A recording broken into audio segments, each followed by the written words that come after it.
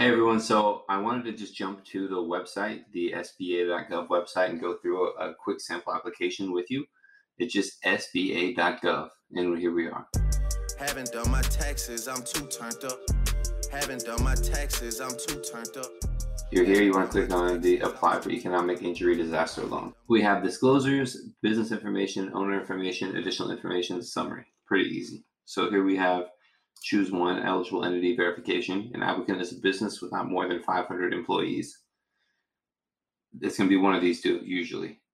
An applicant is an individual who operates under a sole proprietorship or someone who works for themselves with or without employees or as an independent contractor.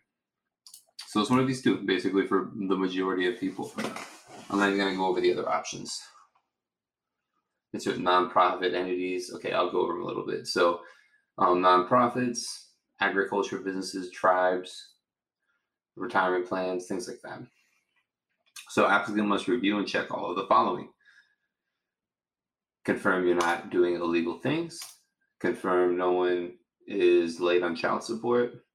Applicant is not an agricultural enterprise, so not a farm. You don't do sex performances.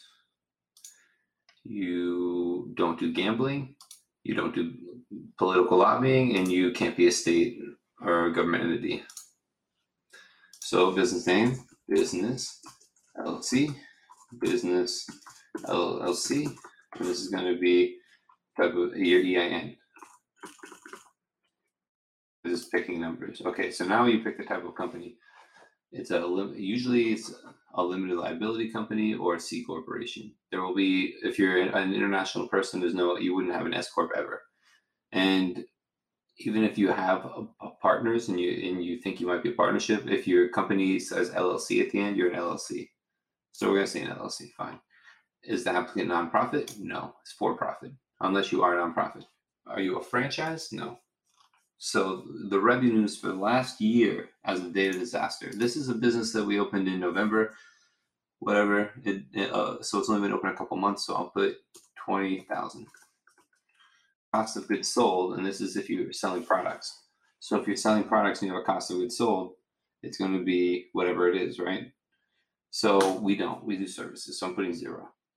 Rental properties, lost rents, nonprofit cost of operation, and then we have combined annual operating expenses for 12 months prior to the date of the disaster. So the business expenses, let's say $9,500. Compensation from other sources as a result of the disaster, if you're getting other loans or other money from this.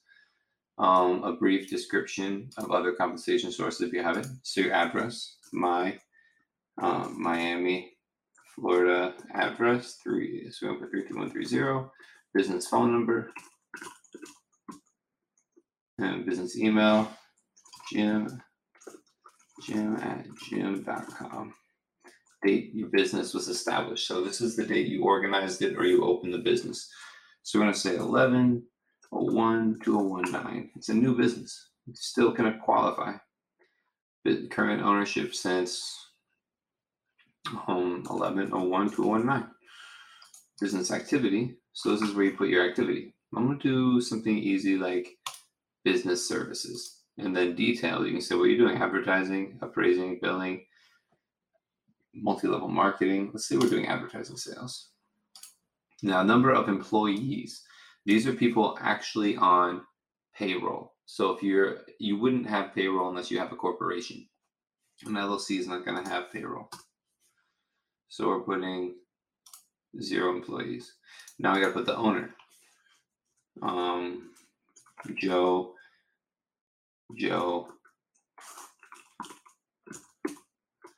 Title.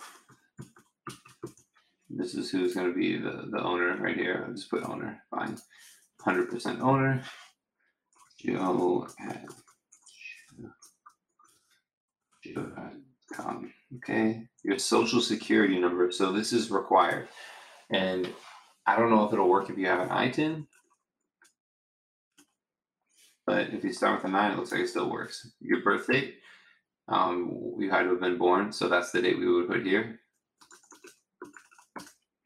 At place of birth, the moon, U.S. citizen. Here is another important line. If you're a citizen, obviously you put yes. If you're not, you can't. So Miami, Florida 33130. Your address, you need a residential street address. It has to be U.S. address. And also, is your business owned by a business entity?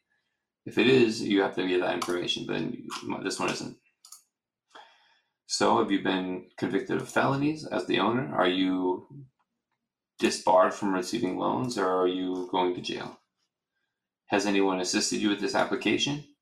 Whether you pay a fee or not, the person must enter their business below. So if I'm doing this for you, I enter this, but just because you're watching this video doesn't mean that you put my information in here. You wouldn't have it anyways, but if I do this for clients, I'll put my name here. Okay, so I give permission to discuss with the representative, yes or no. Would I like to be considered for an advance of up to $10,000? Obviously. And now we put in the bank name, Wells Fargo, account number this, routing number this. And then you have to, basically say here, let's read it. If my loan is approved, additional information might be required. I will be advised what you need. We authorize SBA to verify your employment information and salary history as needed. Yeah, it's just basically saying you're not lying and there's going to be more stuff to do. And I hereby certify under penalty of perjury of the laws of the United States. Now, I don't want to submit this next. So now you're reviewing all the information.